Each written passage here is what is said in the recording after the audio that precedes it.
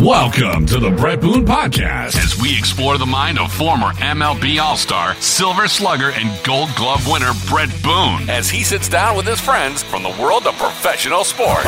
On this episode of the Boone Podcast, Brett sits down with four-time World Series winner Tino Martinez. 1 on, 2 out. Martinez hits one to deep right center field. At the wall. Tie game. And now, here's your host, Brett Boone.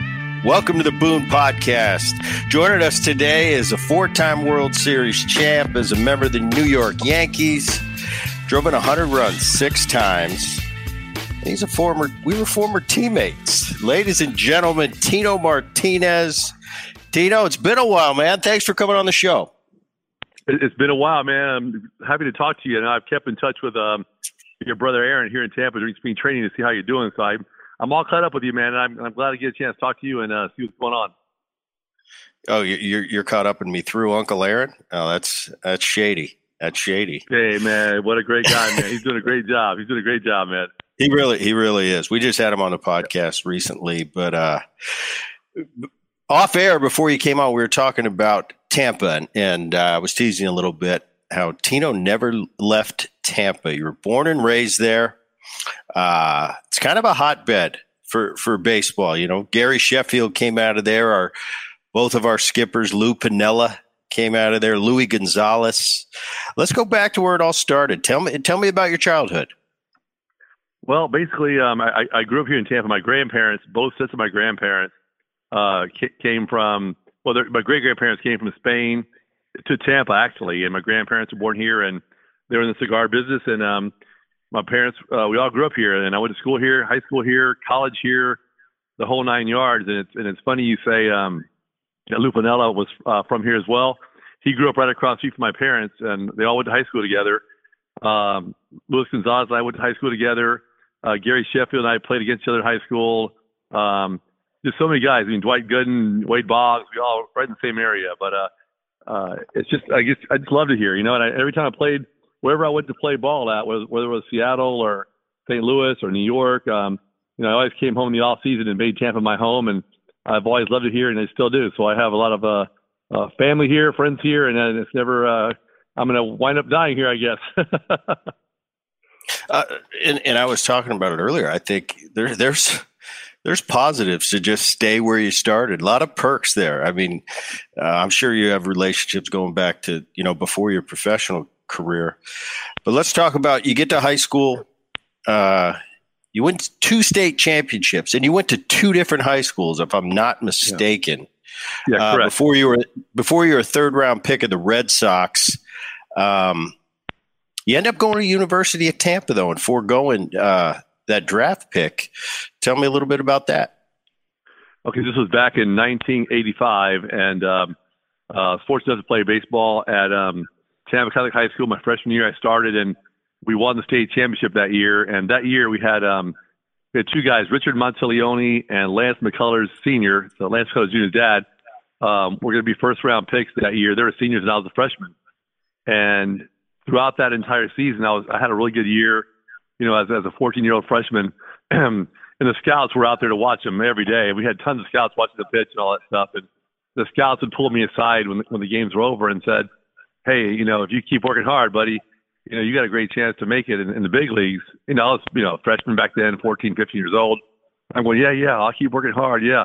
But I got noticed back then because of those 2 guys. So after my senior year of high school, I got drafted in the 3rd round by the Boston Red Sox. And now you got to remember, back then, it's not like now when you get a $2 or $3 million signing bonus. I got a $50,000 offer to go, you know, play minor league baseball for the Boston Red Sox. And, you know, my parents were, you know, dead set against that and saying, you know, you got to go to college anywhere you want to go. But, you know, if you're good enough player, you got to get an education in college and they'll find you. They know where you're at. So obviously they knew from my senior year in high school, I went to the University of Tampa because I knew I would start there and play 3 years there and not have to sit out and all that stuff. So it worked out very well, but I obviously wanted to go to a bigger school, but it was a great opportunity for me at the time, and I took advantage of it. Yeah, University of Tampa, Division II school that Tino went to, and what's amazing now is years later, they've got a Tino Martinez Award in Division II college, which is pretty awesome. So you go to University of Tampa, you star there your junior year, you're nominated for Golden Spikes, which for the people out there listening, that's pretty rare for a Division II school to have a player nominated for that, for the most coveted college award. But your number one pick in 1988. I had a buddy of yours on the other day in Jim Abbott. And that 1988 season was a special season. I know for Jimmy, for all of us, I think. I'm 2 years behind you in college, Tino, and I remember watching that 88 team. It kind of, that Olympic team in 88, it kind of put college baseball on the map, so to speak. And I know that the younger generation of college, we really looked to you guys. That was a fun summer. You had Ben McDonald, Ventura, and a good buddy of mine, Eddie Sprague, and of course Jim, who I spoke with. He had nothing but great things to say. What was your experience that '88 summer? Man, it was an unbelievable experience. You know, it was all of our junior years, and we all got drafted. Most of us got drafted in the first round. Ventura, even Ty Griffin, Sprague, Ben McDonald, Andy Bennis. We had a great team, and we all just, we played together the year before, the summer before, in the 1987 Pan American Games, and won the silver medal that year. And we all talked about, hey, we get drafted next year, let's just try to play the Olympics team and try to win the gold before we start our pro careers. And most guys were all for it. So we got drafted, I guess, in June when the college season was over, and all of our teams, our professional teams, allowed us to go play in the Olympics. And it was a great experience for us because we went from we trained in Millington, Tennessee, where we started out at for about 3 weeks. We played full schedule throughout the summer throughout the United States. Then we played a tournament in Japan. We came back to the States, went to Italy, played 30-day World Championship games in Italy with all the international teams played there. We lost the gold medal game in the World Championship games to Cuba on a walk-off home run. And then from there, we wound up in Seoul, Korea for the Olympics. And I mean, it was a great summer for all of us. We had a bunch of great guys on the team, and winning that gold medal in Seoul, Korea was, back then in college, it was like our World Series. Winning the World Series for us as the amateur was like, that was the top of top of the mountain for us. We were all excited, and it was a great thing. And then from that point on, we all just, separated, went our separate ways into the minor leagues and tried to find a way back to the big leagues. So you played that summer, that great Olympic team that won the gold medal. So 89, we followed up, and I think it's the Pan Am Games. So right. As you know, it was special for you to get drafted number one and not immediately signed to go play summer ball because it was an Olympic year. Well, normally the juniors that are high draft picks, they don't stick around for amateur summer ball. They just sign with their team. But being an Olympic year, so that puts me a year later. So it's the 89 Pan Am. So all our juniors, the best juniors in college, they sign with their prospective clubs and they go off. So basically our team was made up of sophomores in college. I'm sorry, right. Sophomores and freshmen. So we did that same tour. We had a little different result. I remember going to Cuba, and Fidel comes to the game, and we're watching these guys hit BP, and we're thinking we're going to boat race these clowns. We get out there. I mean, it was like men playing with children. I think we got, in the international rules, they got the mercy rule. We got mercy ruled 3 times, and we kind of put our tail between our legs and left Cuba. So I had a little bit of a different experience than you guys did from an age describe. It was funny, though. So you say that about the funny you say, Boone, is the thing. One of the best stories I ever had was, we went down to Cuba to play a 7-game series against the Cuban national team. Again, we were loaded. We had Frank Thomas. We had the whole team I told you about. Jim Abbott, Ed Sprague, Ben McDonald. We were loaded. And we went down to play a 7-game series down there, and no American team has ever beaten the Cuban national team. We're 18, 19 years old playing their professional all-star team, the 25, 35-year-old, the best players they have in Cuba back then. And the first game we get there, I remember, at the hotel, you put your uniform on at the hotel, you're on the bus, you have your bag with the bat and glove in it and your spikes and the thing. And we wind up going to the stadium there. We had no idea what was going on. and Ron Frazier, the legendary Ron Frazier from the University of Miami, was our head coach. And we walk into this Latino American Stadium, and you walk in where the fans walk in. There's no player entrance and that kind of stuff. You walk in where the regular people walk in. We walk in. It's 50,000 people already in there, and they're going crazy, screaming, yelling, and we're going, "Oh my God!" We walk down like the bleachers, we jump a fence, go to the dugout. So now the game's supposed to start at 8:00 at night, and we're all sitting in the dugout there. It's the middle of July. It's smoking hot in Cuba, and we're all sitting there. The game's supposed to start at 8:00, and it's about 7:45, 8:00. Batting practice is over. 8:15, 8:30. There's no umpires. 8:45, and we're just sitting there, and nobody knows what's going on. And then all of a sudden, we're sitting in the dugout there waiting. We thought we were waiting for the umpires, and all of a sudden, around 9:00. There's a thunderous roar go throughout the entire stadium, like a big roar. We're going, "Oh, shoot, man, what's going on here?" And we all stand up, and here comes Fidel down the middle of the stadium, right down the middle with his bodyguards next to him, all in fatigues, shotguns on the side. It was an unbelievable scene. He comes down to the first row there where he sits at, and there's a hole in the wall there where he shakes all the players' hands.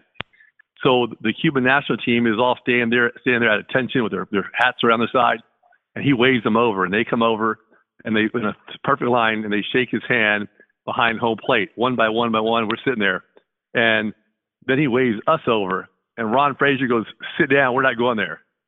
And we're going, "What? What are you talking about? What?" He goes, "You're not going, we're not going." And the whole crowd goes, "Ooh!" We're going, "Oh my God, this is game one. We're there for 10 days playing 7 games." We're going, "Oh my God, what is he doing? What's he doing?" And Fidel Castro gets up, he walks over, jumps on the fence, he comes in our dugout and shakes all of our hands one by one, and walks back. And Frazier goes, "That's how you do it, boys." Wow! And that's how we started the series. That is awesome. And man, Cuba, what amazing. In the first night we lost. Real quick, I'll finish up real quick with a quick story. We lost first game. Jim Abbott's pitching the second game. Now we lost the first game 3-2, and of course the first guy up. Jim Abbott has one hand. He's missing one hand. The first guy drops a bunt down third base. Abbott fields it, throws it to first base, and then 50,000 people went crazy. Next guy comes up, drags one the other way. Picks it up. Abbott picks it up, throws it first, and the fans went nuts. And we wound up winning that game like 7-5. And Jim Abbott won that game, and we were the first American team to actually win to beat the Cuban national team in Cuba for the first time. Wow, that's awesome. We didn't help you the following year. Our record didn't improve. U.S. wise. But I'll tell you, I remember. You remember Linares? Linares was probably the third baseman your year. Yeah, he was a stud. Remember they were trying to get him to come over. He never defected. And then the crazy guy. Who's the crazy guy that's kind of the fan favorite? Yes. You know all these. Yep. You remember him like it's yesterday. Victor Mesa. Yeah. I remember him. So Victor Mesa was the star center fielder. He's a real hot shot guy. Both of his sons are signed with the Martins there. There's Victor Mesa. And another Victor Mesa and Victor Mesa is their names. They both are with the Martins organization right now. Wow, and we played against Lourdes. The first baseman for the Houston Astros. Gurriel. Lourdes Gurriel. We played against his father and his son. His brother plays for the Blue Jays. We played against his father, Lourdes Gurriel Sr. We played against him. Victor Mesa Sr. And most of those guys came from Cuba.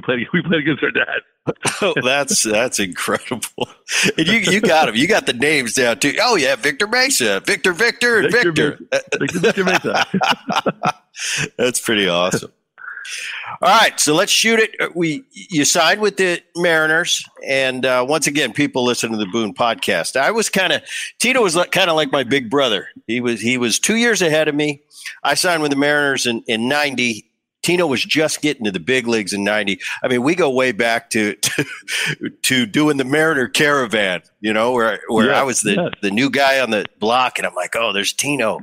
I remember him from the Olympics, and he's going to the big leagues. So that was back then. That was a big deal for me. And you were just kind of establishing yourself at the big league level. I was battling, just trying to get out of the minor leagues. But that was a fun team and a real offensive team. Obviously, in '95, they had that classic series with the Yankees, which kind of put Seattle on the map a little bit, and playing with Junior and Boone and Edgar. What was your experience until '95 when you and we'll talk about that a little bit later when you moved on to the Yankees? Before that, talk about that Mariner team a little bit. Yeah, well, as you know, Boone, we were both there. We were both there in '93, '94, whatever it was, and the team was terrible. We had a bad team. We had bad leadership. The team never won anything. They didn't know how to win. And, it starts from the top to the bottom, from the front office down, all the way down. And then in '94, '95, when Lou Piniella got there, Lou Piniella was, a established winner. He knew how to win, and he brought a whole different attitude to the team. And even though we had great players like Griffey and Buhner and Randy Johnson, we had some established players, Edgar Martinez. Lou brought the winning attitude to that team and really started bringing in guys like yourself. We all started as young guys, winning. We lost together. We took our lumps together, and then all of a sudden, '95 comes around, and we just start winning, and we start, the guys, the team we start playing as a team basically, and believing we can win. And we just went one day at a time, and all of a sudden down the stretch here, we got hot as a team, and won the division for the first time in the history of the Mariners organization. But I totally believe that it started with Lou Piniella, because before Lou Piniella got there, we had no leadership whatsoever to help that team get going. And we had the players, but Lou established that thing and really got that organization going. And that was one of the best years of my entire life, was 1995, when we were down. We were probably, I think, 14 games out of first place in the middle of August with 6 weeks to go, behind the California Angels back then. Now the Anaheim Angels now, but back then it was the California Angels. And we started winning every day, and they started losing, winning, losing. Before you know it, September 15th comes around. We're tied with the Angels, and the stadium, the Kingdome, is packed. I mean, it's just jam-packed every night. The crowd's going crazy. We get hot. We just take off and wind up winning the division and making the playoffs the first time, which was one of the most memorable times of my career. Yeah, that was an awesome series. And I had got traded to the Cincinnati Reds, so I was kind of keeping my eye on you guys. But I remember that Kingdome, and man, that place was rocking. It's probably that series in itself probably led to the addition of the new stadium in Seattle, which for hitters, it was probably the worst thing, because that Kingdome was a good place to hit. But they got a beautiful stadium out of it, and it all probably came down to that series, which really kind of flipped that city. They voted, and next thing you know, the stadium was underway. Yeah, it's correct, because obviously the playoffs are in October, and November was the voting on whether they want to pay the taxes for a new stadium. And when the season began, they were totally against it. So the team was ready to move on. They're not going to get the votes. They're going to move on to that city, wherever it may be. And when that team got hot down the stretch there, and the city just came out and supported the heck out of the team, and it went crazy. And that saved baseball in Seattle, because by the time November came around, they all voted to pay the taxes for a new stadium, and they got the new stadium, which is a beautiful stadium. And it really got that Seattle Mariners organization going, because from that point on, and you were there as well, when the team just got hot and they started being really, really competitive, and they saved baseball in Seattle. But they've really taken off and proved that they can support the team, and they're huge baseball fans up there in Seattle. Yeah, my time there in the early 2000s, when we had 3 or 4 back-to-back real big seasons there, it was unbelievable. And I sit here kind of from afar now. They haven't been to the playoffs in I don't know how many years, but I just remember, when you win in Seattle, they will come out and support. They will come out. I think the Seahawks are witnessing that right now about the fan base. They've had a lot of success recently, and I'd love to see them get back to that. So after the '95 season, you're headed to the Bronx, and you're replacing, obviously, a legend in New York in Don Mattingly. What was that like for you? Okay, that's a good question there, Boone, because when we talked about Lou Piniella earlier, and Lou was our manager in Seattle, and that year, the year of '95, I think he hit 31 home runs and had a great year. And I'm thinking I'm going to be a Seattle Mariner forever. But back then, the ownership group was I don't even remember who owned the team back then. They didn't have the finances to have a big payroll and stuff. So We beat the Yankees in the playoffs. I get home October, November, and back then there was really no ESPN rumors and stuff on ESPN. It was just basically what you read in the newspaper. So one day I'm reading the newspaper here in Tampa, and I see Tino Martinez possibly on the trading block. I'm like, man, I'm getting traded because nobody calls you. You have no idea what's going on with that stuff, whatever. And one day I just happened to see Lou Piniella here in Tampa at the golf course. And I said, Lou, am I getting traded? He goes, yeah, son. Lou talks. Yeah. He said, yeah, son, the new owners, this arbitration eligible for the first time. We can't afford to take it to arbitration. The payroll is going to be too high. We got to trade you. He says, well, where do you want to go? And I said, what are my choices? He says, well, the Yankees want you, the Padres want you, and the Chicago Cubs want you. Well, I knew that Don Mattingly was retiring. I loved hitting Yankee Stadium. When I played there, the background, you see the ball real well. The right field porch is real short. I loved hitting there. I said, Lou, I'd love to go to New York. He goes, all right, son, I'll make it happen.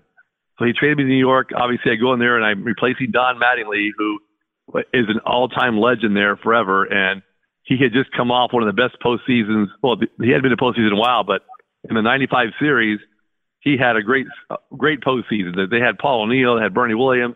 Mattingly was crushing balls, hitting home runs or whatever, but his back had given out, and he was going to retire regardless. So when I got there, I'm going, oh, my God, I'm retired. They didn't want this guy to retire.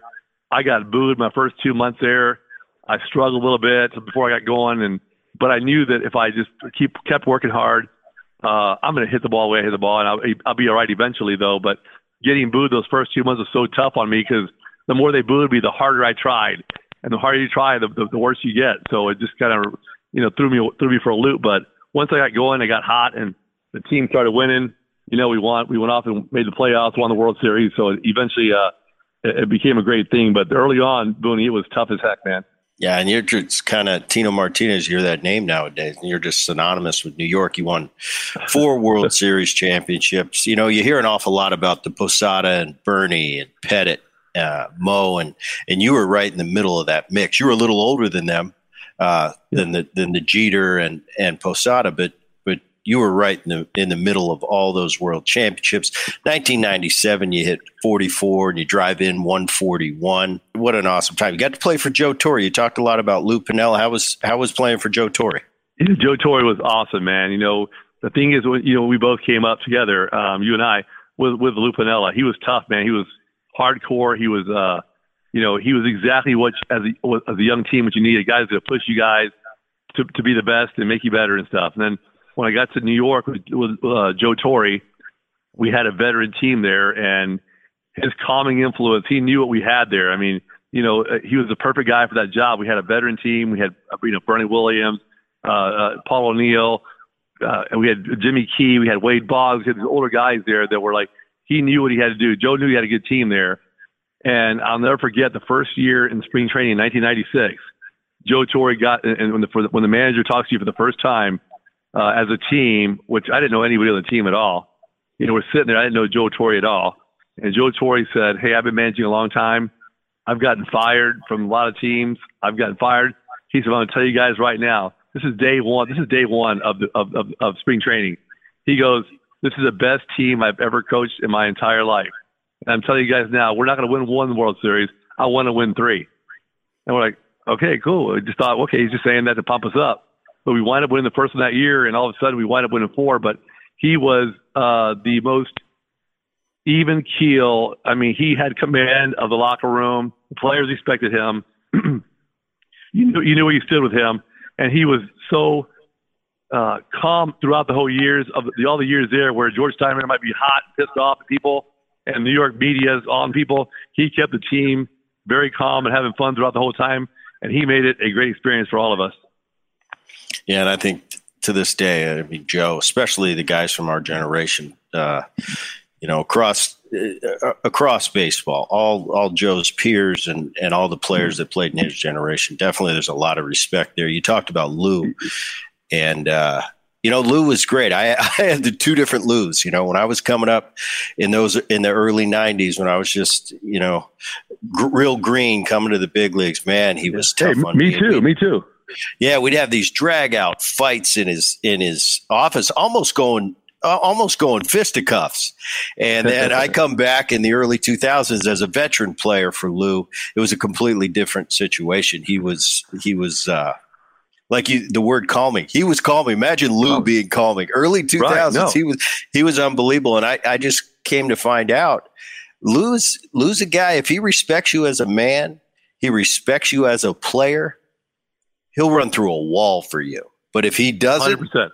Life's going to be tough for you. And we both lived it, and pretty awesome. And the Torrey stories I've heard from a bunch of different people about Joe. I've obviously met Joe several times, never got a chance to play for him, but it seems to be the theme is just an unbelievable guy to play for and a real even keel guy. I want to talk 2001 a little bit when 9/11 hit. And I remember we had to play you in the playoffs. We ended up getting our butt whooped. And I was about tired of that because I thought we handled you pretty good during the regular season. And that was a year we won 116 games. We thought, we'll just roll into Yankee Stadium and beat them like we've been whooping them all year. That didn't happen. But when 9/11 hit, where were you? I was in Anaheim. Where were you guys, the Yankees? Yeah, so I had an apartment in New York City, and that night, September the 10th, we got rained out against the, I believe the White Sox. We got rained out that night, so I just went back to my apartment, and we had the Red Sox coming in the next day.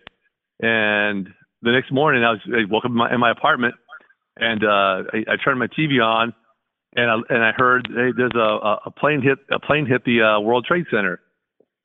So I'm watching my TV, and I was living on 38th Street and First, and my windows faced down towards the World Trade Centers that way. I was probably about 50 blocks away, but you could see them very clearly. And I looked out there, I was like, wow, I thought it was like a little accident, like a private, plane or something, a prop plane that made a mistake. And as I had my TV on, I just looked at my TV, and the guy on TV says, and a plane hit the other building. And I looked out at live. I was like, oh my God. It freaked me out. Now we knew something was going on there. So that night I didn't know what to do. So that morning I just, I got dressed and I ran downstairs to my doorman. I said, where do we go? He goes, you can't go anywhere. The city's locked in a lockdown. And we had lost cell phone service at that time. You couldn't call home. You couldn't call anybody, and we didn't know what to do. And eventually, we got our cell services back a little bit. We knew that the season was on hold, and we were just stuck in the city day by day for about 5 or 6 days before we were able to get out of there. So it was a crazy, obviously the most, in world history, one of the worst days in world history. And, we just kind of like went through it like day by day, like it was a fog, we just kind of like, met up with some players in the streets and just talked and didn't know where to go. The restaurants were closed. We just went to bed every night for about 5 days and didn't know what was going on at all. It was the craziest thing ever. Yeah, and it was amazing because Mariners came into town for the second round of the playoffs against you guys in New York, and I remember they offered us. They said, "Hey, if you guys want to go down and check out Ground Zero, you can." And this is back before we had the cell phones that we have today, where everything everybody's got a camera going. We went down there, put the helmets on. They gave us a little tour. I can still picture that, like I'm standing there right now, and it's like it was smoke or something still coming off at Ground Zero. We had our helmets on. I remember I was there with Johnny Olerud. We're just kind of looking at each other. It was one of the most real moments I've ever been in. Where wow, this is pretty unbelievable. And man, what a time that was. Yeah. But, we went down there as well. On the off day, we got back. We went home when the 9/11 hit. We got back home for a while. Then we started our season back in Chicago for a 4-game series. We came back to New York. We had an off day. We went down there on the off day. Same thing. We went down to Ground Zero there. We met with a lot of the wives and kids of that lost their husbands and fathers from the first responders right there across the street from the World Trade Center, from the fire stations there.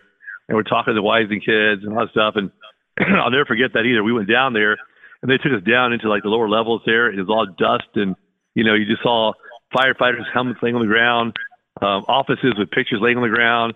And the smell was something I'll never forget. We were down there all day long. And we got back home to our apartment that night, late at night that night, around 10 o'clock. And the smell of my clothes, I had to throw my clothes in the down the trash chute because that smell was in my apartment. And I just didn't want to have that smell anymore that I thought about 9/11, so it was crazy. And but again, when you guys came into town, when the series started, after that, about what it was, 3 weeks later, the fans came out. As you know, Boone, it was the loudest Yankee Stadium has ever been that I've ever heard it. It was unbelievable. Yeah, they came out for that series, and it was their 3 hours of a chance to like vent and be loud and crazy and forget about the real world for just 3 hours, even though they don't really forget about it. And it gave them some outlet. And, we beat you guys in that series, but it was a great series all the way around. And they gave them just a lot of entertainment and a lot of cheering to go through. And it was a lot of fun. How about it? And when I think back to that year and that postseason, what really stands out for me is that the first pitch from George W. Bush. I still see that today, and it kind of gives me chills. What were your memories of that? Yeah, so that was game. We were in the World Series that year, and we played the Diamondbacks. We played games 1 and 2 in Arizona, and lost both games in Arizona, and came back for game 3, 4, and 5. So game 3 was the day he was going to throw out that first pitch, and when you prepare for the games, you hit batting practice and stuff, and then probably about half an hour before the game, you go to the batting cage, just loosen up one more time before you go on the field. And in Yankee Stadium, as you know, where the first base side is the Yankee side, and our batting cage is all the way down the tunnel towards the right field foul pole down there, as you know, where it's at. It's a long walk, and we went down there to walk down there before the game started. It was lined up with security guards all the way down there to the cage, and George Bush was down there warming up in the bullpen. And we're like, there's only one cage down there, and we're trying to get some swings in. He's just firing balls, trying to get loose and stuff. And he's got his the bulletproof jacket on. He's got the World Series jacket on top of that. He's got a long sleeve shirt, and he just wanted to make a good pitch. And we're like watching him. He had that worried look on his face, like, oh my God. And we're going, oh my God, this is surreal, And then when that first pitch came back, we decided, we got back to the game, and he threw that first pitch, and he threw it. So first of all, we're in the dugout. He had security with him, Secret Service guys right with him, and they wanted to walk out to the mound with him. And during batting practice, you can see the snipers and all the buildings across on top of the stadium and everywhere else. You see the fighter jets flying around, and he told them, "No, I got to go by myself to show America that we're okay." And he walked out there by himself and threw that first pitch strike, and the stadium erupted, and it was the most amazing moment I've ever seen in my baseball career. That strike he threw right down the middle was like incredible, and the crowd went nuts, and we wound up winning games 3, 4, and 5, but eventually lost the World Series. But those 3 games in New York were incredible. Yeah, and being in New York many times, being disappointed more times than I like to talk about the postseason in New York against you guys. There's not too many bigger things in sports than Game 3 at Old Yankee Stadium. And I think that night that he threw out that first pitch, you're right. It was kind of surreal. It transcended the game. It was bigger than the game itself. It was something saying to the country that you're right. We are okay. And that's something I'll never forget. And so you guys win those 3. You head to Arizona, and now your buddy from Tampa, we're going back to the Tampa roots, Louis. Yeah, he gets that big knock, and people ask me all the time about that knock. I said, that's what RBI guys do. They fight that pitch off. They flare that infield's in. That's a part of the deal. If that infield's not in, maybe it's a different story, but it was in. And he gets the big hit. You guys win. I've heard rumors that there was a phone call from Tino Martinez to one Louis Gonzalez and left him a message. What was that all about? It's a childhood buddy, man. It's a childhood friend from 6 years old to high school. So anyhow, so basically we go back to Game 6 over there.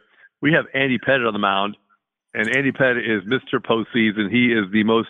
If you want a guy to pitch a closing game out in the postseason World Series, it's Andy Pettitte. He's going to give you a great outing. And I guess they must have had his pitches or whatever, but he got lit up in Game 6. So now Game 7, we go into the last inning there. We're up 2-1, or 3-2, I believe it was. And they started a rally against Mariano Rivera of all people.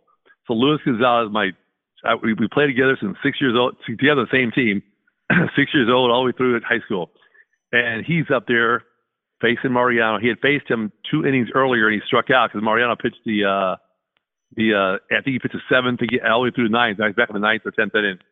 And Lewis is up there. I'm going, oh, my God, Lewis struck out last time. This guy is good. He's going to put the ball in play.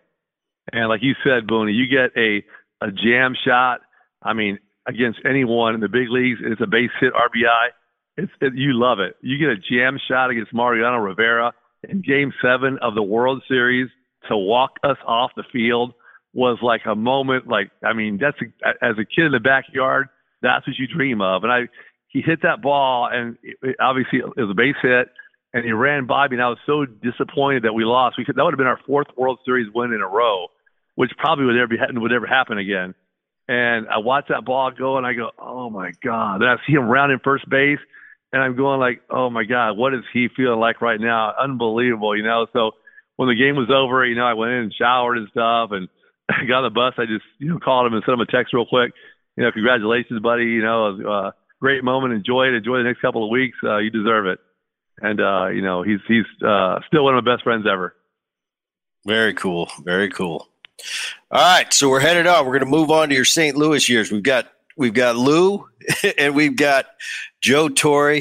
You move on to St. Louis in 2002. And by the way, you just replaced Mattingly. Now you're replacing McGuire.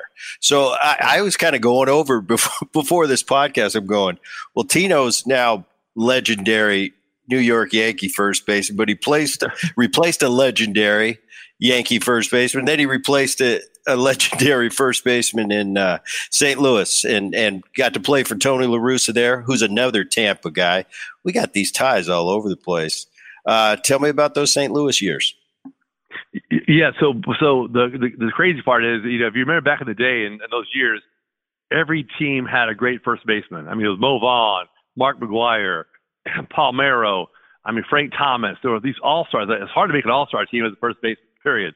And when I didn't become a free agent that year. I was a free agent, and I wanted to sign back with the Yankees. We just lost to the Diamondbacks, and I wanted to play 3 more years. But Jason Giambi, who's hitting 40 home runs a year and winning MVP awards, is available. So, George Steinbrenner thought, let's just sign Giambi. We had a rough World Series against Randy Johnson and Schilling, and he wanted more offense, so he signs Jason Giambi. So now I'm a free agent. And now I'm sitting out there as a free agent going, I'm looking at the rosters and stuff, and I'm going, nobody needs a first baseman. I'm not going to get a job this year. There's no first baseman's jobs available. And that's all I played was first base. I wish I was a utility guy.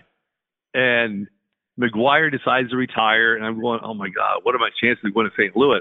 And that was really the only team possible that I could have gone to that year that needed a first baseman. And eventually they signed me, and I was like, my agent called them. We worked out a deal and stuff, whatever.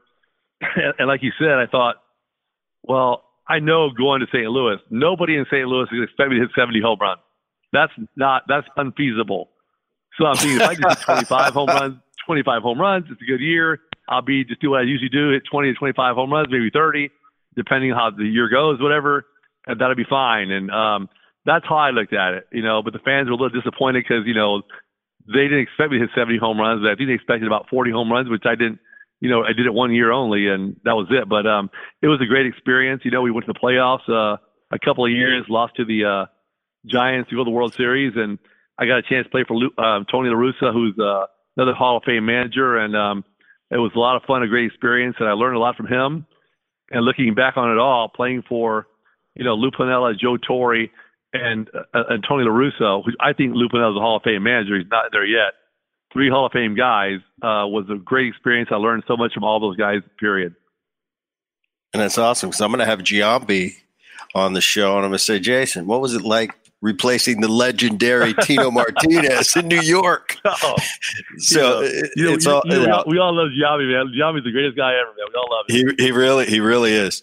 So you head on to Tampa, 2004.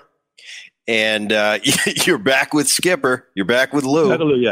Yeah. And then in 2005, well, Tampa for you, you're coming home. But then in 2005, you come back to where you had all your big success, New York. Yeah. And you end up retiring at the end of the season. Was it fitting for you coming back to New York for your last year? Yeah, it was. When I went to Tampa, Lou Piniella had said, "Hey, would you come here for a year?" And they had Rocco Baldelli, Aubrey Huff, Carl Crawford, Toby Hall, a bunch of young guys coming up, really good players though. He said, "Why don't you just kind of guide these young guys? We're not going to win many games, but guide these guys along and help them out." So I said, "Yeah, absolutely." So I enjoyed it. I enjoyed that year being home and playing for the Rays, and I had a pretty good year and stuff. And when that year was over, I was going to retire. And then the Yankees called me. They still had Giambi, and they said, "Hey, would you mind coming back and coming off the bench and playing? You'll play part time, you'll pinch hit, you'll play some defense and stuff." I was like, "Oh, absolutely, And I went back to New York and I had a pretty good year. I think I hit 17 home runs that year in a part time role, and I at that point my kids were about to start high school and stuff, and the Royals offered me a 2-year deal. The Baltimore Orioles offered me a 2-year deal. And looking back, I wish I had taken it just to kept my career going. But I thought it's time to be home and get home with the kids and stuff. And that's the only reason why I retired. And one of the biggest traditions in baseball is the Yankee old timer game. What was that like first time coming back? Putting that uni on and the old timer, because what people don't understand is, I got to play for some great teams, some great players. But the Yankees, the roll call there and the way they do it in New York, the way they keep those legendary players around, and they're always around. It seems like every time we're coming in there to play you, Reggie's standing there, and it was Yogi Berra for years.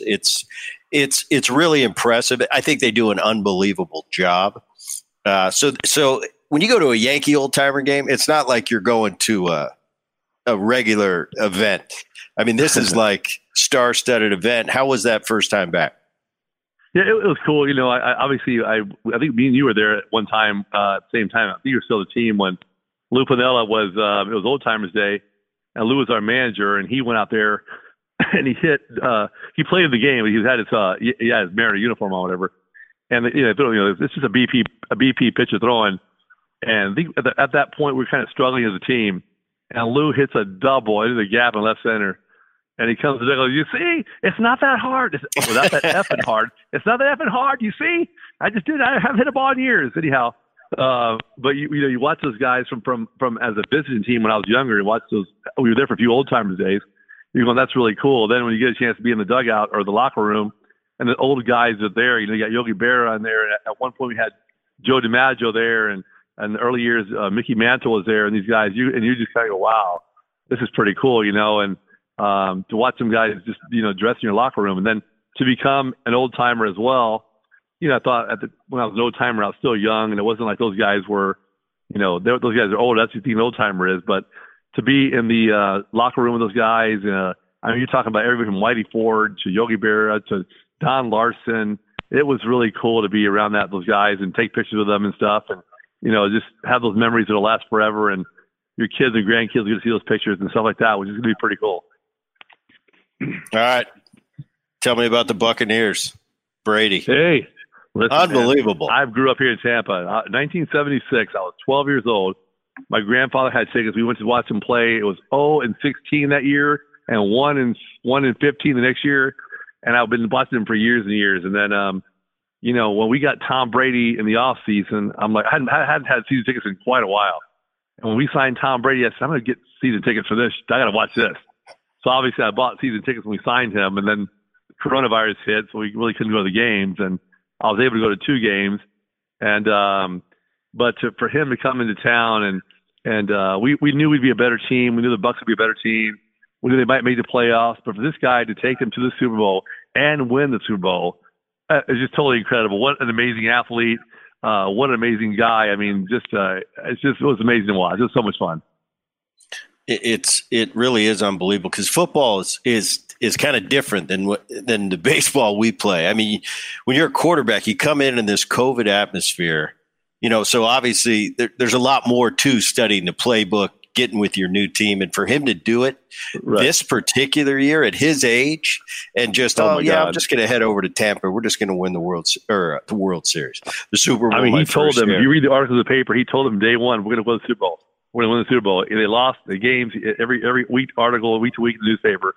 It was like he just knew what he was doing, and he knows how to manage a game by himself. He was awesome, man. It was like big lift to our city. You know, the Lightning won the Stanley Cup a few months earlier. And it was like throughout this whole COVID process, the city of Tampa got a big boost from these all these teams here. And I'll never forget the feeling they gave us all. So it was a lot of fun to watch. It was awesome. I was actually, I kind of sit on the sidelines. I'm just kind of a fan of sport. I like to see good players make good plays. But I got to admit, I was pulling for Brady because it's kind of like, even as great as he is, and everybody calls him the GOAT, he's definitely the GOAT. But to do it at that age against Mahomes, probably the greatest current quarterback, and it wasn't even close. Yeah. It was pretty awesome. Pretty awesome. We get lost in that whole thing, though. We had a great defense. Our defense played great that game. Unbelievable. And a real quick story here, real quick. My son loves the Bucs too, and Antoine Whitfield got our free safety guy got a big tattoo. It's on Instagram, all up his forearm, the Super Bowl trophy and stuff. And he goes, "Dad, look at this here. He got a big Super Bowl trophy tattoo on his arm." And Tom Brady commented, "Hey, yo, bro, save room for one more." Wow. That is really cool. That is really cool. That was cool. Yeah. Well, Tino, I appreciate you coming on, man. This was fun. Got to go down memory lane a little bit. And what we do here on the Boone Podcast is we bring in the voice of the Boone Podcast at the end to ask you one question from the fans. Dan, take it away. Hi, Tino. How are you? Good, Dan. How are you? I'm doing splendid. All right. This question comes from Matt in Tampa, and he wants to know this. West Tampa has so many good players that have made it to the big leagues. What is the secret in Tampa? We have no idea. Al Lopez, he's before our years, is the first Hall of Famer from Tampa. But then Wade Boggs came along and had success. Dwight Gooden came along. Steve Garvey came from here.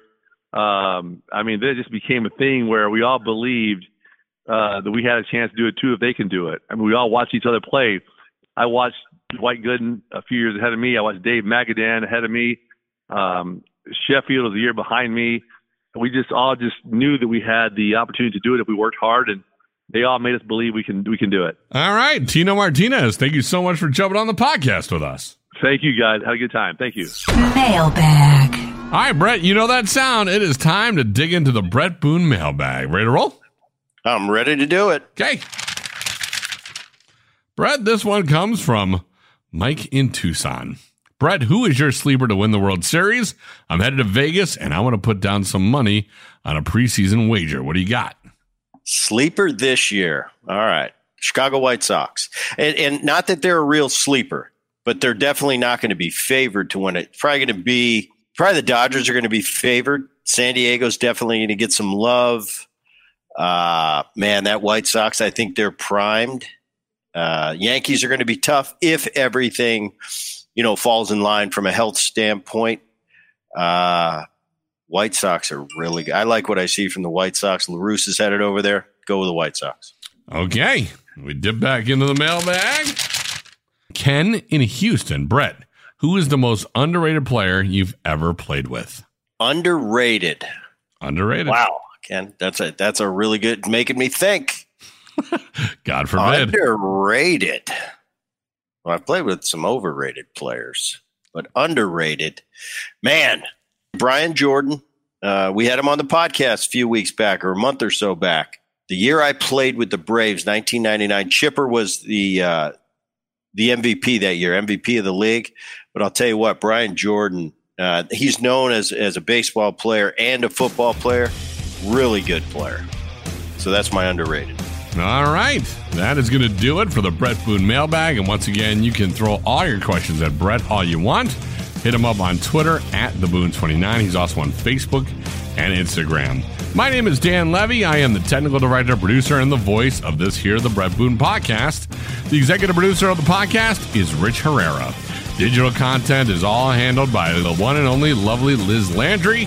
Please share the Boone Podcast with neighbors, friends, and make sure you subscribe to the podcast so you never miss an episode of the show. And while you're at it, pretty please the cherries on top, give it a 5-star rating, and share your feelings about the Boone Podcast by leaving a review on whatever platform you listen to for the show.